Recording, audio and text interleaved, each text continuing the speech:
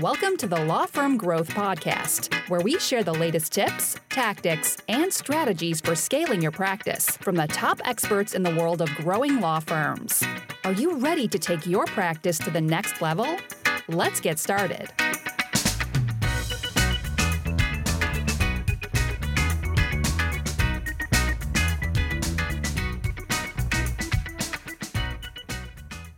Hey everybody, welcome back to the Law Firm Growth Podcast. I'm your host as always, Jan Roos, and I'm here to talk about a little bit of a phrase that I've heard over the years that's kind of become sort of a pet peeve.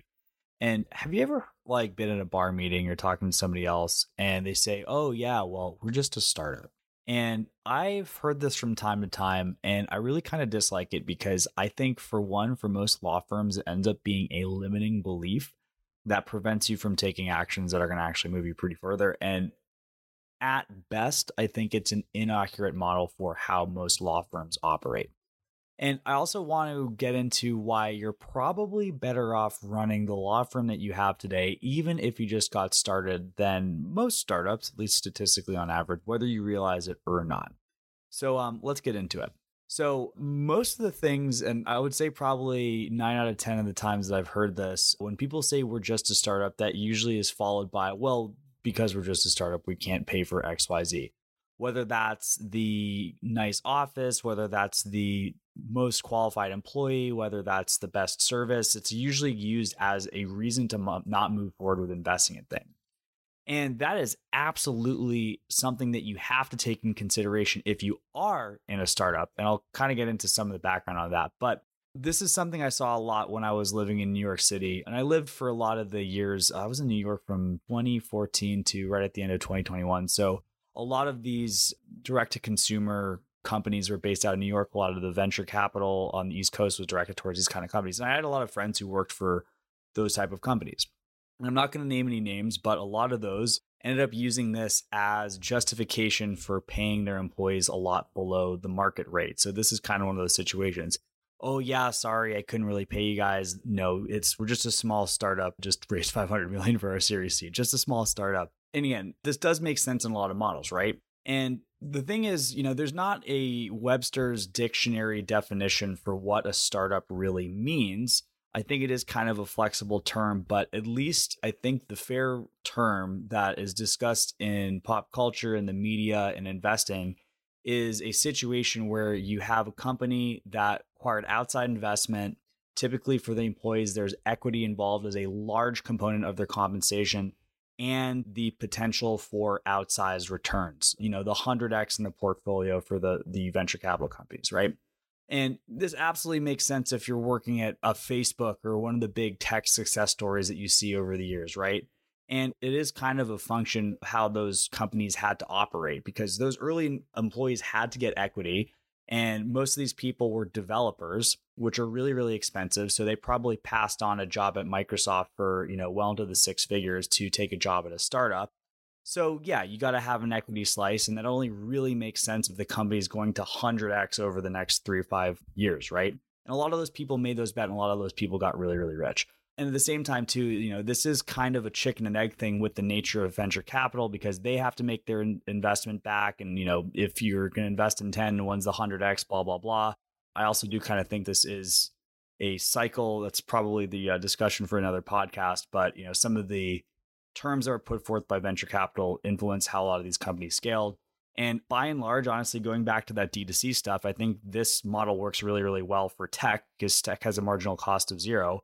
Didn't work super well for a lot of the D2C companies. And I'll tell you, it hasn't worked out pretty well for a lot of the service-based businesses, which is probably close to what your law firm is, right?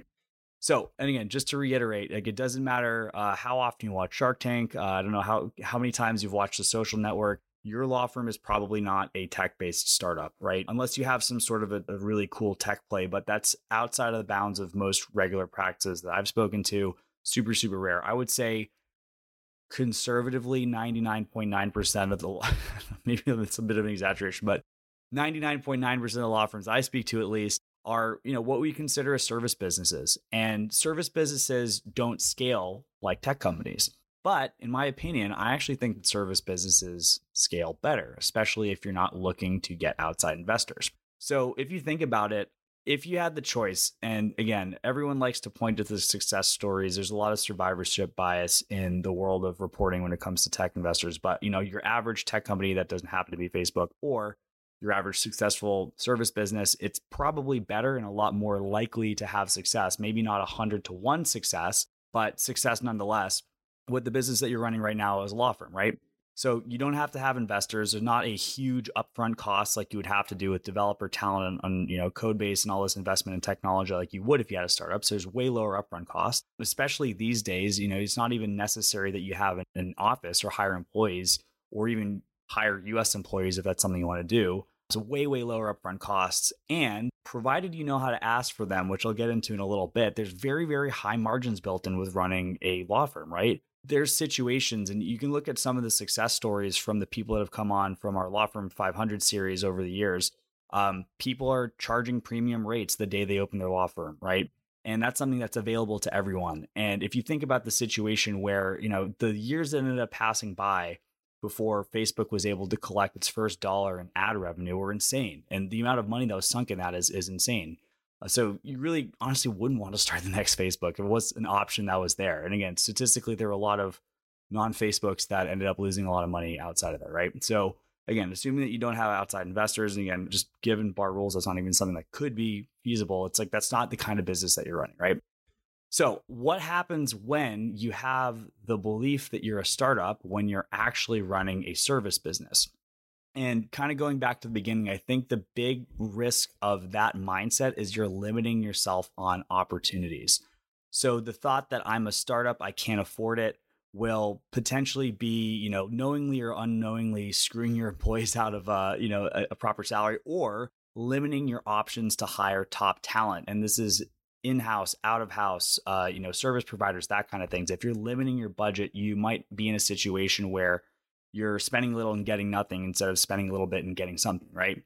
And this is something I didn't talk about too much, but basically there's this whole belief of the hockey stick return of the startup, right? So you're just going to toil and not make any money, but at some point that hockey stick's going to kick up and you are going to be rolling in it, baby.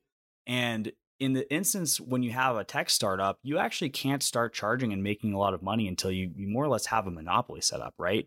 I know anyone who's advertising on Facebook feels this pain, but we're seeing costs increase year over year, and we can't really do anything about it because where else are you going to advertise, right? But basically, that's because they made themselves the only game in town. They started raising rates, and it's on a market too, so it's not the situation that they're going ahead and setting the prices. But if it was prohibitively expensive to expand Facebook or to spend on Facebook back in the day, you wouldn't have as many advertisers as you have today. On the flip side, if you take that mentality, and this is actually something that I see again, I don't know if everyone has this because they think they're a startup, but the term of this in a lot of business school education is penetration pricing. You start low and you raise prices over time. Well, guess what? If you do that in a law firm, you're going to end up stunting your growth tremendously because you're going to be basically taking the strength of the model, which is having cash up front and being able to charge high margins, and you're essentially locking yourself out from that. Right. So basically, that's kind of the situation. If you're thinking along startup terms, you're going to really, really limit yourself in terms of what you can have as far as upside in your business overall. Right. So to contrast too, this is one of those situations. Every single business model has pros and cons. There's absolutely pros to startups. Right. I mean, I wouldn't personally want to start one. And I think if people really thought about it, they probably wouldn't either. But at the same time, there's people who probably are looking at your law firm, and maybe there are even people that are, starting startups that realize, damn, I really wish I could have a lucrative business that I could have high profit margins, collect cash on day one. There's a ton of business owners who would kill to have the opportunities that you have as a law firm owner, provided you know what those are and you know how to take advantage of them. So the cool thing about not having investors is that you essentially have, and this is a term that gets thrown around in startup land, but client finance, right? Which is kind of funny because that's kind of, I think that model dates back to, when the first guy sold a bushel of grain in BC or something like that, right? Your clients will finance you with the capital that you need to expand your business, provided you know how to hang on to it, provided you know how to charge enough, right? There is absolutely margins there, right? Again, as long as you're not doing things like, leaning into a penetration pricing model that may or may not ever take off, you're able to charge in most jurisdictions hundreds of dollars per hour for your services and more if you want to be clever and end up packaging it. And even more if you do the stuff that we recommend in this podcast all the time, like niching down and that kind of things, and eventually developing skill sets that truly are unique and brand positioning the services specific markets in a way that you can't be competed against, right?